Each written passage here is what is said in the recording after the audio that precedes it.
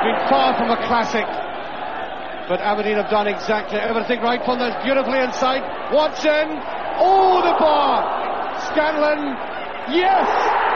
What a marvellous goal to finish this match. They have won. Alex Ferguson is on now in the penalty area. There he's in. Aberdeen have definitely won the championship.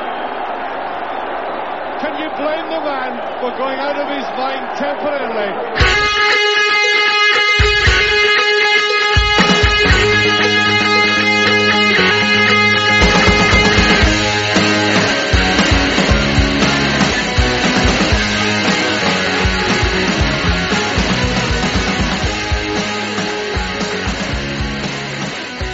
Hello there and welcome to the latest episode of the By the Minute AFC podcast. We have got a packed show for you again. Big moments coming at the end of the season, so we've got lots to talk about. I'm your host for this episode. My name is Martyn as always. We have two guests this evening. We have the ever-present Richard. Hey, how are you doing, Richard? Hello, everybody. Good to hear your voice again, Richard. How are you doing? Yeah, I'm okay. Bank holiday Monday, obviously, and since we've got nothing better to do, we're in front of a microphone. And we've managed to ruin another person's bank holiday as well by hauling him in for a podcast. Welcome back, Jody Jamieson. How you doing, Jody? Not bad, guys. Thanks for having me on. It's been a while, so yeah, it's good to be back. And we felt we should invite Jody on because he gave up his Saturday afternoon sitting watching the Aberdeen game on Red TV as well, not being Aberdeen based as well. So we thought we'd give you the chance to vent, Jody. I don't want to spend like 30 seconds just on this game, but it was one of those games where like it was played at 100 miles an hour, so in a way it was quite entertaining to watch. But the longer the game went, the quality just completely fell out of the game, and the last half hour of that game was just appalling, to be honest. And if these are two of the teams who in theory should be challenging next season, then it's kind of worrying. I know it could be a case that they just cancelled each other out, but the game just got worse and worse as it went on. So yeah, it was a little bit soul destroying considering how big a game it was. It really was a big game, Richard. I do want to just bring something up. As pre-match, Derek McInnes mentioned that he felt that there was a lack of recognition for the Aberdeen players. That praise seems to be directed mainly at Hibernian and their manager, as well as the Rangers. Is that a genuine valid complaint, or was it just Derek with a little desperate last-minute attempt at some mind games? He's intelligent enough to know that his season at Aberdeen is going to be defined entirely by the cup results, especially the domestic ones against Motherwell, which were obviously huge disappointments, and they are going to reflect how the season has gone. But perception plays a big part. If we'd been in Hibs' situation and not finished second for 43 years, obviously that would be seen as a massive prize. Now, as far as I'm concerned, it's still something I want us to get. I'm not going to have any sleepless nights if we don't get there, so it will mean obviously that we've let either Rangers or Hibs, or perhaps both of them, get ahead of us from the position we're in right now, which would be a big disappointment. But it's not such a big deal for us, and obviously the expectations and the standards have been raised over the last 5 years at Aberdeen, and that's down to Derek McInnes. But yeah, perception's important, because Hibs right now, they're fourth in the table. They're lower than either of the last two championship winners, Hearts or the Rangers were, in their first season back in the, back for Hearts, first season in the Premiership for the other team. They were knocked out of the Scottish Cup at the first time of asking by their capital rivals, Hearts, and yet Neil Lennon's received nothing but praise. I mean, Hibs they've got a lesser budget than us, no question. But I think they're very much at the stage we were last season, at the kind of the end of to use Pedro's phrase, end of their cycle. They've been able to build a team fairly quietly over the last couple of years in the Championship, had decent amount of cash because they've been backed by people buying season tickets. Winning the cup made a huge difference as far as that goes, obviously.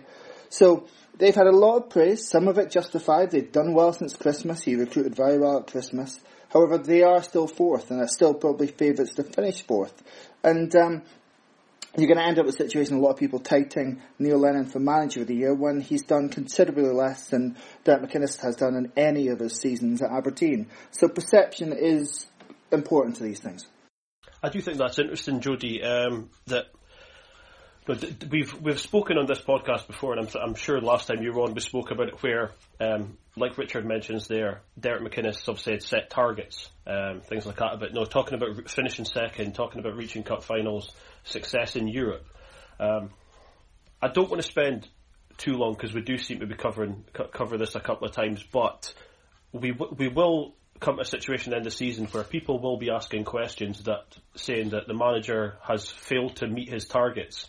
And that's one of the reasons why there does seem to be an ever-growing social media sort of turn on Derek McInnes, isn't there? Yeah, and I think, I hear a lot of people say that McInnes has taken Aberdeen as far as he can.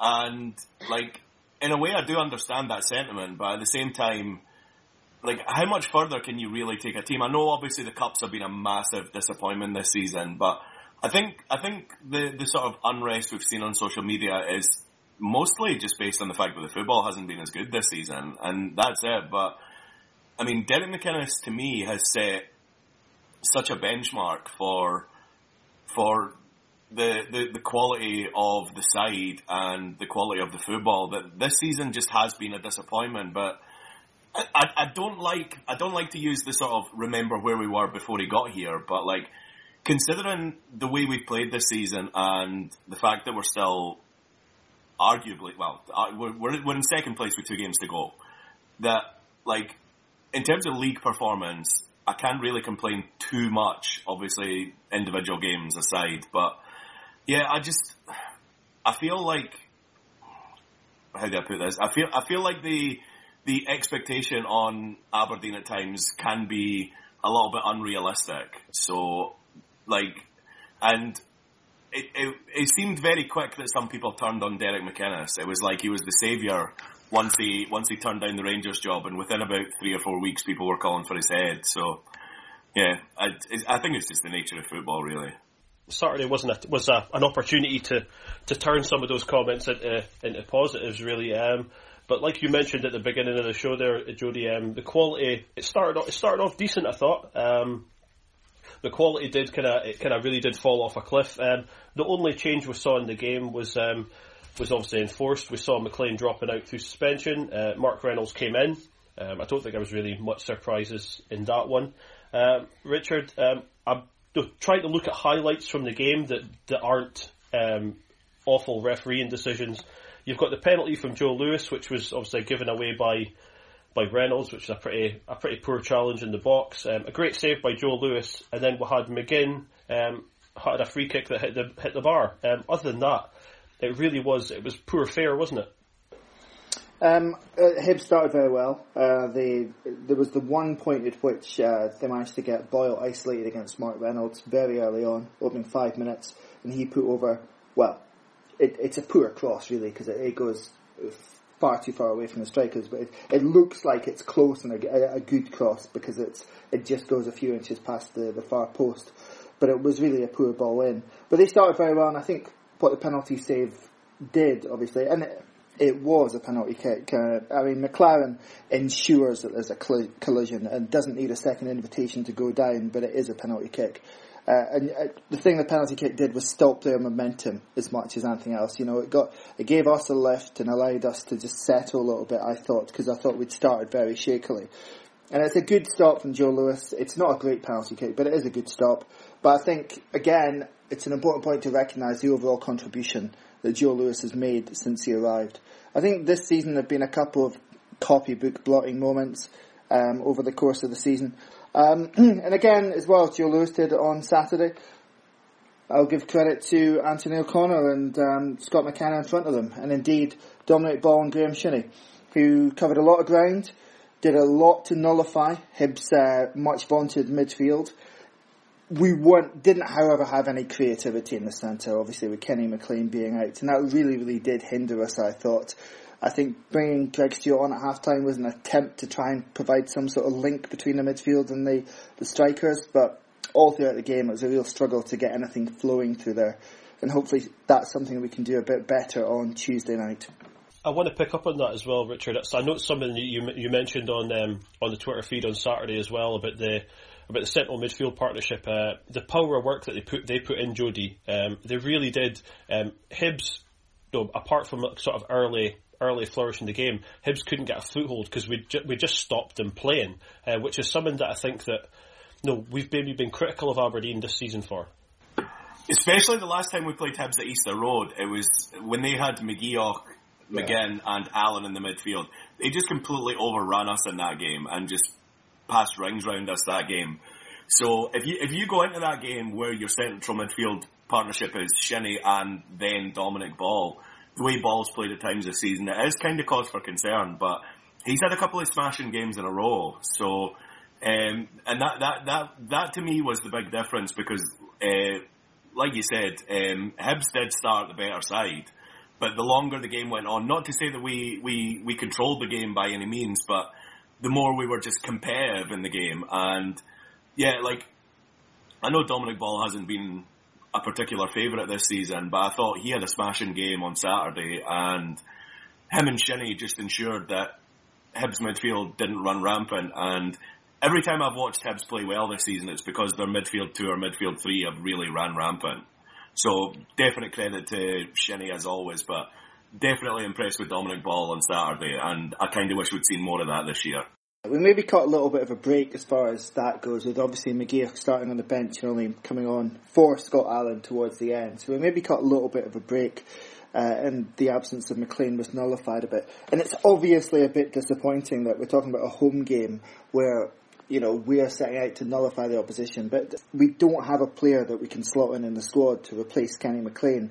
And it comes down to squad management, which has already been recognised as not being up to it this season in terms of his overall squad of 20 or whatever first team players, so that when somebody like Kenny McLean drops out, you don't even have Greg Tansey because he's been shipped off to Ross County, but you don't really have another like for like creative midfielder who's also going to give you the sort of energy that Kenny McLean has done in the last few months in particular. It is a bit disappointing to be sat here talking about the positives from a home game against a team below us in the league, are that, our midfield 2 covered a lot of ground, but with the way that we shaped up against them, it was always going to be quite a critical battlefield. One thing we'll mention as well is, and I've seen some reactions even from the Hibs fans being quite critical of him as well. So I think we're all pretty much united in the fact that the referee John Beaton allowed the game to turn into a really scrappy game, a bit of a slugfest at times. There was the obvious one we're going to talk about, which is John McGinn's challenge on Gary Mackay-Steven, which was a particular shocker. Which as we record this, about 20 minutes ago, Derek McInnes has announced that Gary Mackay-Steven's going to be out at tomorrow's game against the Rangers with a knock. This is when both sides of fans are being critical of a referee, and it's not the first time we've spoke about John Beaton this season. And the standard of refereeing in Scotland, it just seems to be slipping. It isn't about, we're not talking about diving and people making things harder for the refs. We're talking about basic decisions here. Jody, he missed, and he got so many decisions just completely wrong, I think. There's nothing worse than in terms of a refereeing performance where both fans are united in hating you. You know what I mean? It's like some of the bigger decisions he did get right. I thought, Red TV were going mental about Anthony O'Connor getting booked after 30 seconds, but they were on the break and it was cynical, so I had no complaints. The penalty as well was fine, but everything else just seemed to be a total tombola, and It's one of those situations where you feel like the referee's guessing rather than making decisions, and it's infuriating some of the games that you just feel have been ruined by the referee in Scottish football. And Beaton, like you say, Beaton has been a particular bugbear every time we've seen him this season, and he was just no better on Saturday at all. That was just. Referees just aren't accountable at the moment for their performances, and it seems to be that the only way you can get demoted as a referee is to give 3 or 4 unbelievably game-changing awful decisions in a row. Whereas that level of incompetence just shouldn't be tolerated, but it's always going to be, and that's kind of where the argument comes in, is what's the incentive to get any better? Because once these guys become Premier League referees, they're just there for 10, 15, 20 years if they want to be. So, like I'm not gonna sit here and pretend I've got the solution, but that doesn't mean we can't bitch about the problem. It's a league-wide issue. We saw again on Sunday there was a number of high-profile decisions that Bobby Madden, who I think is maybe the worst of the lot, to be honest, missed in the Hearts versus Celtic game. You've got the Naismith incident, you've got Hearts having a goal ruled out for not very much at all, you've got Celtic's equaliser being offside, albeit that's the assistant referee. But yeah, just the overall standard is pretty low. To be perfectly honest, the only card or major incident I would properly object to on Saturday was Guy Mackay-Stevens one, and even then he's coming from behind, so you kind of, in that scenario, you always run the risk, but he does certainly seem to win the ball. The John McGinn one's an interesting one. I think it's a yellow, but I would be interested to hypothetically see a scenario where that's Graham Shinney that makes that challenge, and you've got Neil Lennon going Raj on the touchline, and see what happens then. You mentioned Neil Lennon there. After the game, he was fairly insistent that his side were the better side and deserved the 3 points. McInnes, I think, quite fairly said that, no, we had some chances, they missed a pen, it was probably a draw. I mean, is Neil Lennon right? I don't think Hibs were by any stretch of the imagination the better side on Saturday, were they, Richard? The first 10 minutes, other than that, it really did just descend. And as Jody rightly points out, towards the end, and I made the point on Twitter that you were looking at a situation where when these two teams are routinely battling out for 9th and 10th in the SPL a couple of years ago, that the quality was perhaps better then when you had the likes of Isaac Osborne running the show in centre midfield for Aberdeen. Partly it was nerves. I don't think either side wanted to lose. Which I was a bit surprised at.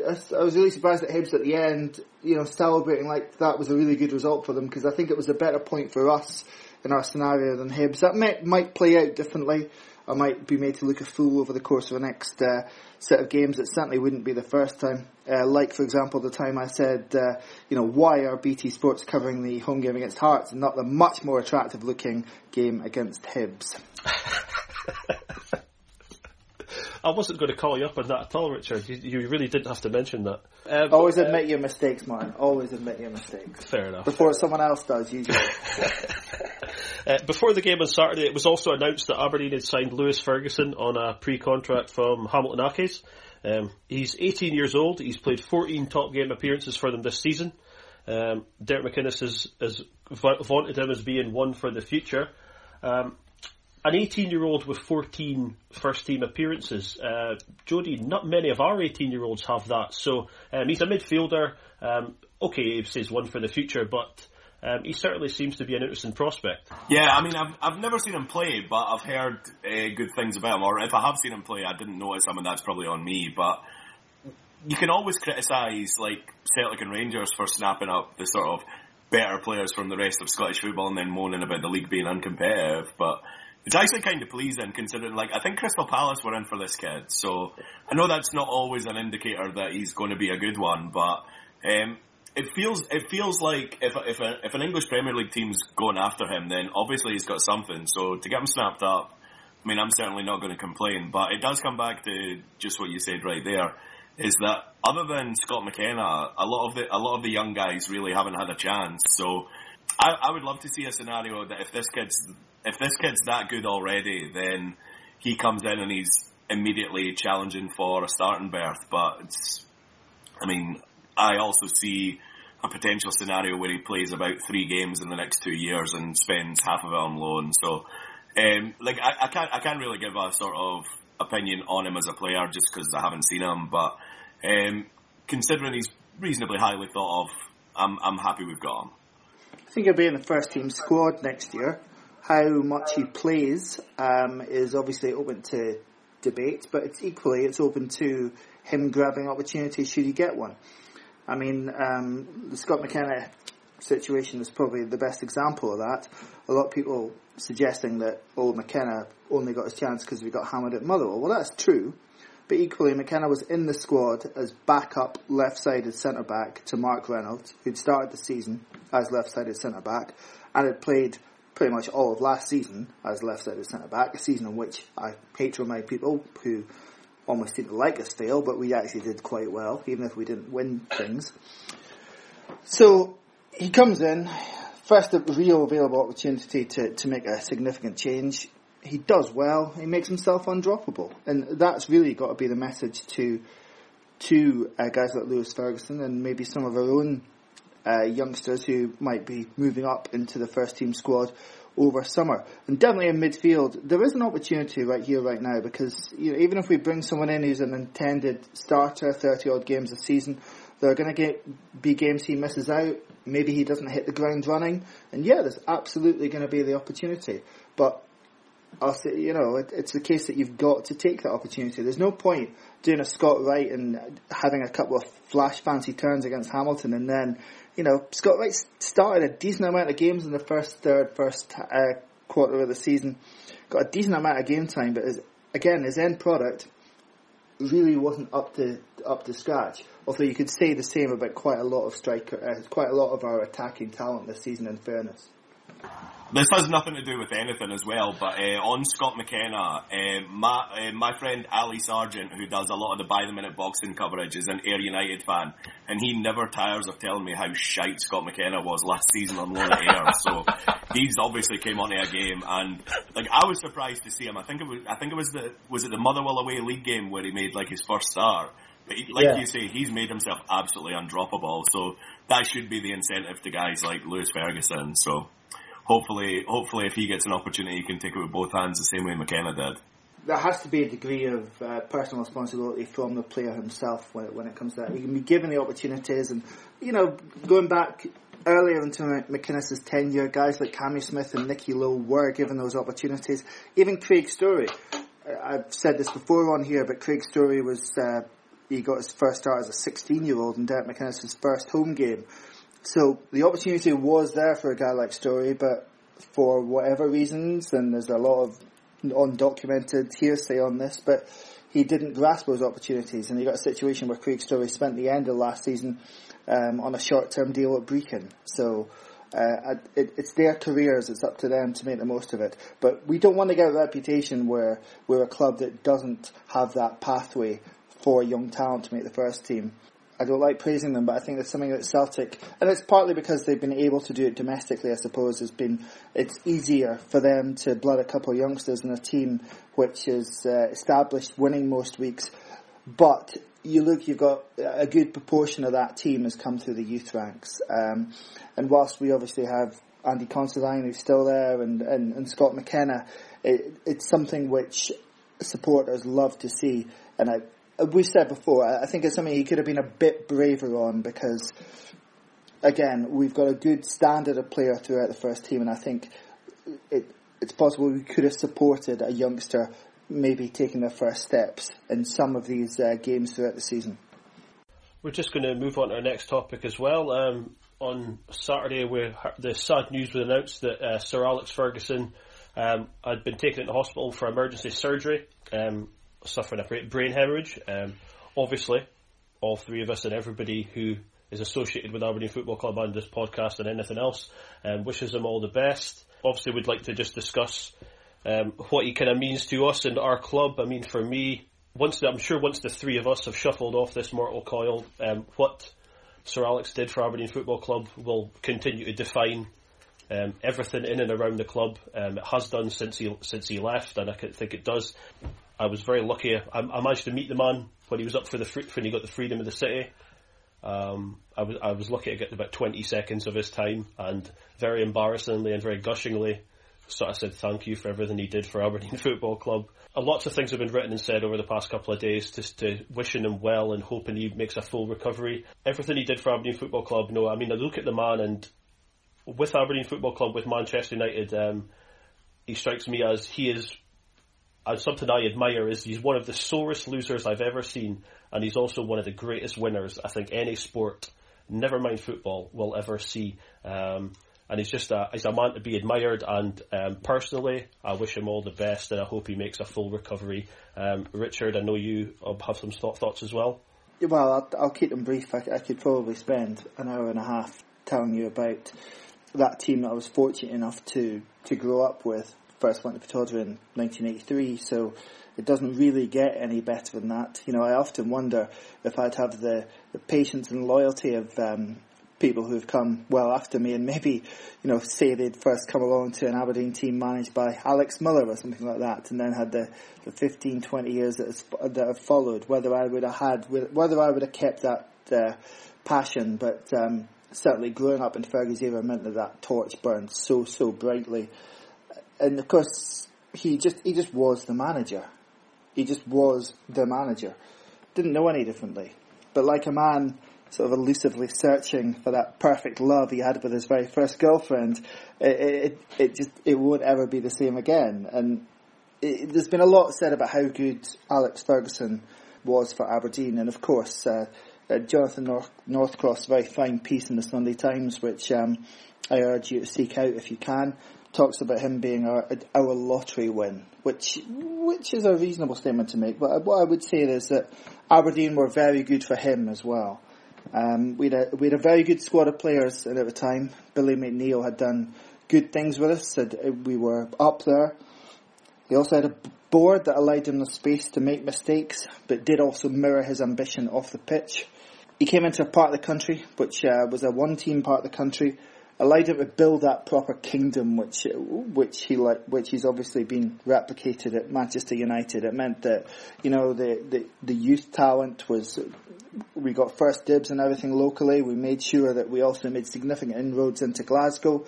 He was able to build that siege mentality around the club and the area, about the otherness almost of the northeast of Scotland from Glasgow, which, despite being a Glaswegian himself, despite the fact many of his key players were Glaswegians, he knew exactly which buttons to push, not only to get his players on board, but get the supporters on board. Just a man so good at what he chooses to do for a living. It's unreal. And there's many other pieces which have gone into far greater detail about his worth as a man. And, you know, and the flip side to that is his anger, obviously, his long-running feuds, and there's negative aspects as well, but a proper working class ethos there, a proper old school football man in the Matt Busby, Jock Stein lineage. But I don't want us to sound too much like an obituary, as Dolly Digital pointed out on Saturday night when the news broke. If anyone out there has the fortitude and the character to tell Brian Hemorrhage to fuck off, it's going to be Fergie. And Jody, I'll pass over to yourself as well. Yeah, well, like, I was 2 years old when Fergie went to Manchester United, so, like, obviously I missed a lot of it, but I mean, the guy is just, like, it doesn't bear thinking about, like, what Aberdeen would be as a club without Fergie's influence. It's just, like, the guy will always be a legend to a lot of people. He's actually a wee bit of a legend to my family, if you don't mind me sharing a wee anecdote. I think it was late 70s, maybe early 80s, there was it wasn't the Bayern Munich game in 83, but there was a European tie in Germany that my parents hitchhiked to with no plan whatsoever. They hitchhiked from Scotland to Germany to take in this European tie. And after the game, like, they hadn't really thought anything through, so they ended up like somehow tracking down the team hotel and basically explained their predicament, that they had come all this way with nowhere to stay and blah blah blah. So and no plans how to get back as well. So Fergie and the people involved at the club actually allowed them to come back on the team plane, which was like such a fantastic gesture for them to do for two random, probably drunken fans as well, if I know my parents as well as I do. My mum in particular will never hear a bad word about Fergie, especially considering I think it was a couple of Saturdays later, there was a home game against Motherwell where a couple of minutes in, my dad got arrested and marched straight past Fergie.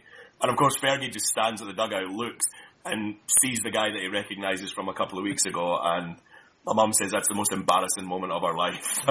Fergie caught him being what he can be at the football. But yeah, like I think that's one of the things as well. Like, everybody knows Fergie as this imposing figure and this guy that everybody was afraid of, and obviously he was that as a manager. But when you look at the guy and I think the clip that kind of brings people towards it is when Portugal won the Euro 2016, and he's waiting on Nani and Cristiano Ronaldo, and he just somebody said it on Twitter where he just looks like a proud father, and that's kind of what he was like.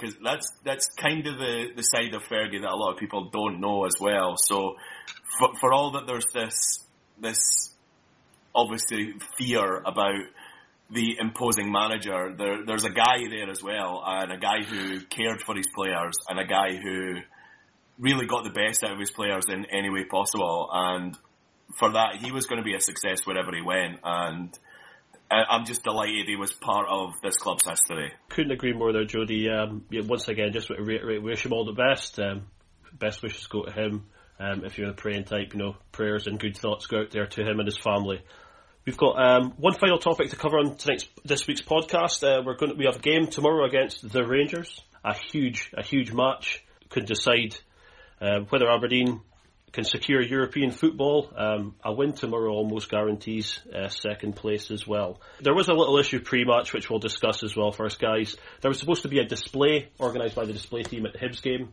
There was quite a big social media brouhaha on Friday regarding it, that it had been cancelled, some sort of decision by the club. There is obviously information that we don't know. But it's been announced that discussions between the display team and the club, there will be a display tomorrow night before the game against the Rangers.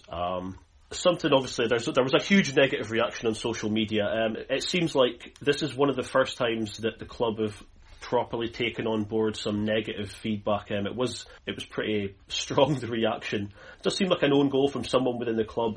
From the display team statement, they did say that they'd spoken to the SLO, who'd then spoken to Rob Wicks and I think Duncan Fraser. From the outside looking in here, it does seem that the SLOs had to go above someone. There's obviously someone at the club who isn't a fan of these sort of things, I personally think. I'm not speaking from any position of knowledge there, it's just an opinion. But Richard, we obviously, I wasn't on the podcast last week, but I did listen. You discussed DNA. We've mentioned it before. The displays and these sort of things are how you build a fan base that believes in a club, and this hopefully will be just a kind of thing that is brushed under the carpet and we can all move on from. Well, I don't think the reasons that this came about should necessarily be brushed under the carpet. I think there is clearly some kind of a blockage there, an impasse, if you will. The club are obviously very, very quick to use the images and the materials that come out of these displays for their own promotional needs, as they're entitled to, obviously. And I think you have to acknowledge as well that there are a lot of hoops these days to jump through in order to put on a public event in which 15 to 20,000 people are going to turn up to. That has to be acknowledged. That, again, is the majority out of the club's hands. A lot of the things that need to be adhered to, which, maybe a display group might want to do. But the sort of things that they were referencing in their statement last Friday about the size of polythene flags being slightly too big and being classed as surfer flags. And I would have hoped that between the different fan groups running this, we've been doing displays for well over a decade now, probably coming up for 20 years, in fact, since the Red Ultras first started. In most scenarios, if you've got that relationship or you've been doing that thing for 20 years, there would be some good faith there in that relationship. It seems that it goes the other way in terms of certain people at the club. It seems it's more, people get more suspicious as time goes on instead of more trusting, which is really disappointing. Again, this is looking from the outside. I think it was good of the club to pretty much immediately rectify the damage that had been done come Friday. Hopefully, it can be the start of a much more constructive relationship between the club and the Red Army display group. We are working on limited information here, as was almost everybody commenting on this on Friday, but I'm glad that both sides have been willing to talk on this, and we have, if not a permanent resolution, at least something which allows a display to go ahead on Tuesday night, and hopefully to start building that relationship on a firmer footing come the close season. Yeah, I think that's something that's quite important, Jody, that we have seen that there has been a lot of complaints in the past maybe 18 months that the club has become distanced from the support, and I think that the DNA scheme and other things that they've tried to bring on board is something that they're trying to maybe pull that back closer to. But I mean, obviously the new stadium has been a hugely divisive issue as well. So the club can ill afford those silly issues like this to happen, can they? I think like the new stadium's actually kind of key in this discussion, because like you see it down England where like teams have moved to new stadiums and the stadium becomes what the fans make it. So if the club continue to have such a distant relationship with the fans who are trying to create an atmosphere or even just create a display like they hope to on Saturday, then it can make the new stadium, it could potentially make the new stadium a bit soulless, and we know how soulless Pittodrie can be at times anyway. So I would like to see a scenario over the next couple of years before the new stadium opens that there is a bit more trust between the fans and the club and a much better relationship, so that when the new stadium opens, we can actually create something like essentially what the Red Ultras was is what it should be now.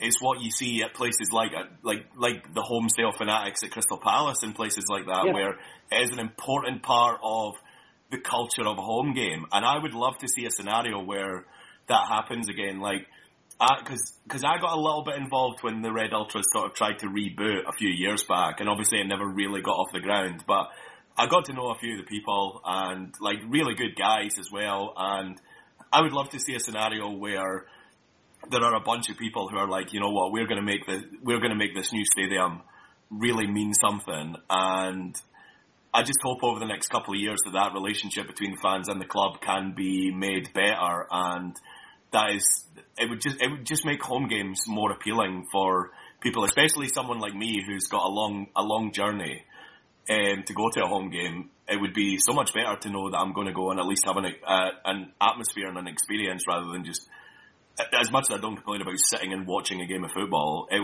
I just feel making sure that we boost the crowds when the new stadium comes in is going to be critical, and I feel like the match day experience is really lacking at Pittodrie, and if the relationship doesn't improve, then there's a good possibility that'll happen with the new stadium, and that would be a massive missed opportunity. There would have been pollination from the continent anyway, but the groups that you see making noise in stadiums across Scotland, and Jody rightly references Crystal Palace, but you know, the Green Brigade or the Blue Order or the guys at Motherwell Boys. The seeds of those groups were started by the Red Ultras, and you know what they brought to grounds in Scotland back around the turn of a century. So it's disappointing that we're now in a situation where we're struggling to get something started at Pittodrie when, you know, we were the instigators really in Scotland, as far as I'm aware of anyway, or maybe that's a bit of mythology by the Ultras themselves, but that's how it seems to me as well, that was. I very much hope, as Jody says, that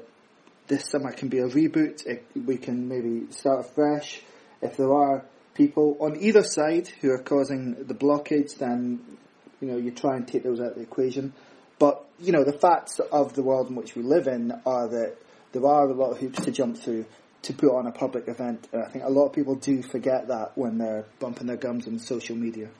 Well, let's hope the display goes well and it can hopefully inspire the team in the match.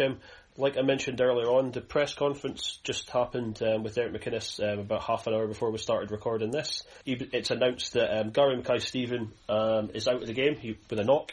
Niall McGinn is also doubtful to play as well. And he said that obviously Kenny McLean will be back and Chidi Nakali is also available. So that's obviously a bit of a headache there to start off with, Jody. Missing Mackay-Steven, you'd think that perhaps maybe Greg Stewart would come in to replace him. Niall missing as well really does pose a bit of a headache for a team that, you know, we're playing again a Rangers team who, you know, they didn't seem to have the new manager bounce on Saturday. They kind of scraped their way to 1-0 over Kilmarnock. I think a lot of players in that they have. I think this is, personally for me, I think this is a time where this is a chance for Aberdeen to kind of put them away. A lot of those players know that they probably won't be in the plans next season. There's going to probably be I think, you know, depending on finances, and that's not an issue that I think we'll get into on here, but they'll be trying to have a big turnover of players, so a lot of those players are not necessarily playing for their futures, they'll be playing elsewhere. Chance for us to really put them to the sword. So it's missing someone like Mackay-Steven and potentially Niall is really something that we could be doing without. A victory on Tuesday would really, I think, take away some of the bad will, because I think that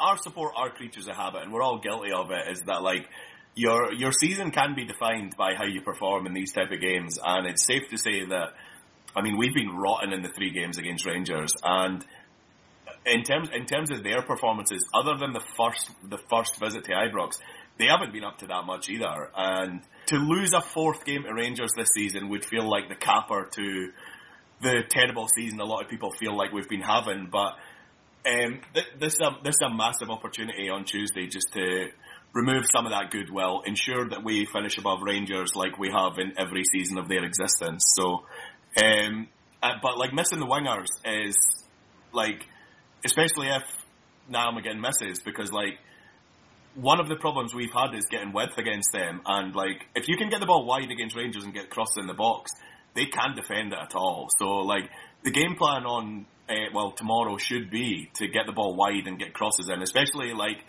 I don't think Cosgrove did too badly on Saturday.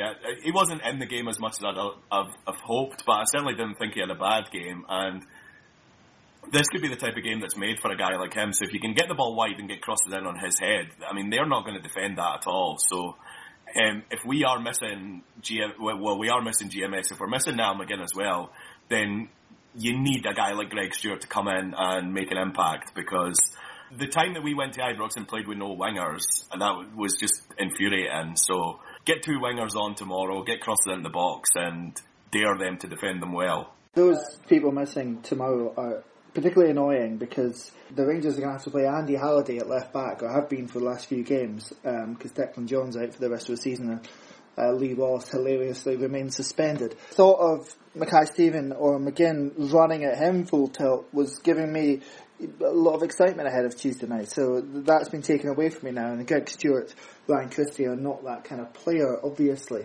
Even if second had already been tied up by this point, it's a big, big game for Derek McInnes and Aberdeen, I believe, because of exactly what Jody has said. We need to prove to the support that, you know, we can beat them, that we're not just going to capitulate in every single game against the bigger teams in Glasgow this season, because that really would be damning. I guess it's theoretically possible you could lose on Tuesday and still finish second, but regardless, he needs a win, I believe, on Tuesday. I sincerely hope he gets it, but yeah, those people missing are going to be a blow. But Kenny McLean is back, so I would hope and expect us to have much more control of the midfield. They're limping towards the season end with Jimmy Nicholl in charge, with a group of players that don't know whether they're going to be here next year, probably suspect they're not going to be here next year. They have come unstuck against teams far poorer than ourselves. What I would say is playing away from home does tend to suit them. Much better counter-attacking side than they are a creative side. They have attackers that can damage us, and we've seen that already this season. The other factor is our lack of creativity against them, just the one goal from Frank Ross's free kick. There is a lot to improve upon in terms of past meetings with them, and there's things to improve upon from Saturday, absolutely. I don't think it was much more than a 6 out of 10 hard-working display on Saturday. If this side wants to finish second, it is there for them. And the rewards that come with that, not just financial for the club, but it's maybe an extra, and I saw this being referenced by one of the players this week, it's maybe an extra week or two's holiday, as obviously it will probably mean going into Europe around later. Those games start a couple of weeks later than they did the last few seasons in 2018, 2019. So there's a lot of incentives to get the job done on Tuesday. It won't completely get the job done, but I would actually be quite surprised if Hibs go to Tynecastle and win. But who knows? It could be 2 draws and things could still be up in the air come Sunday. Yeah, as you mentioned there, Richard, a win will assure European football for us in any case, and you'll almost guarantee second place. So it's really important for the players. I think we'll only have. It's not like we've got a lot of players who are going to be going away the World Cup. I would seriously doubt that Kari Arnason will be here next season. So Richard's right to mention that, Jody, that it is important that we get the players get a bit of some rest over the summer months. We've seen where Niall McGinn came back after the last Euros. He was a shell of the player that we'd seen, and then he had to be given some time off. I don't think he travelled to Dubai with the team, for example. So that break is super important, isn't it? Yeah, absolutely. Because if I remember rightly, McGinn played on the Saturday against Wales. I don't think he started, but he came on as a sub.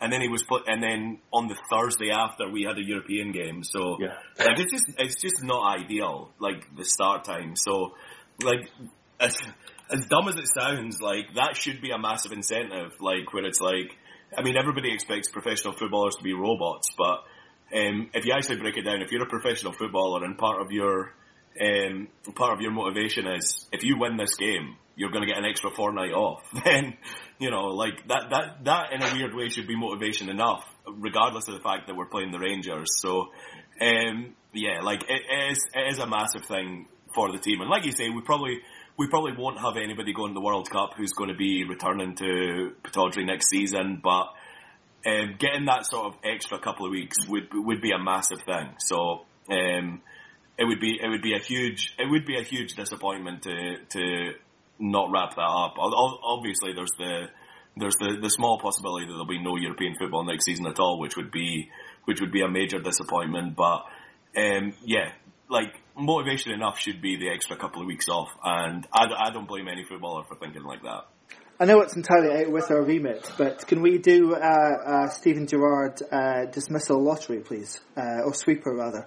In what month do we think he's going to get the sack, do you mean? Oh no, I've got a date. I've got an actual date. I think it'll be January the 30th, and I'll tell you why.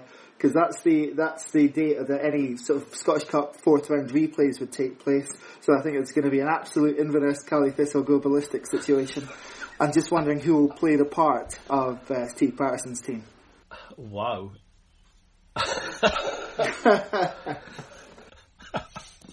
Wow. Okay. That's a good.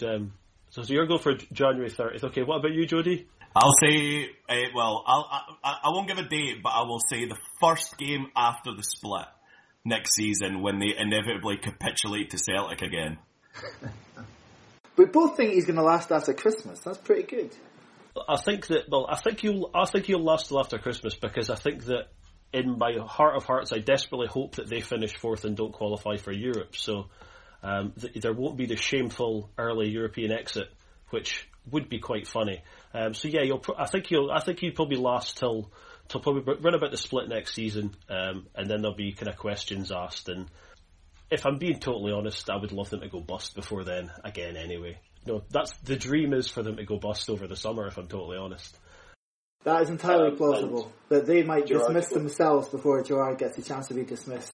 Stevie going crawling back to his role at Liverpool reserves would be just as exciting as him getting sacked 3-4 months into the job. So, but any of those three options are more than happy. If you're listening out there, give us your predictions of when Stevie will be sacked by the Rangers, and the best ones we'll give them a shout out on Twitter.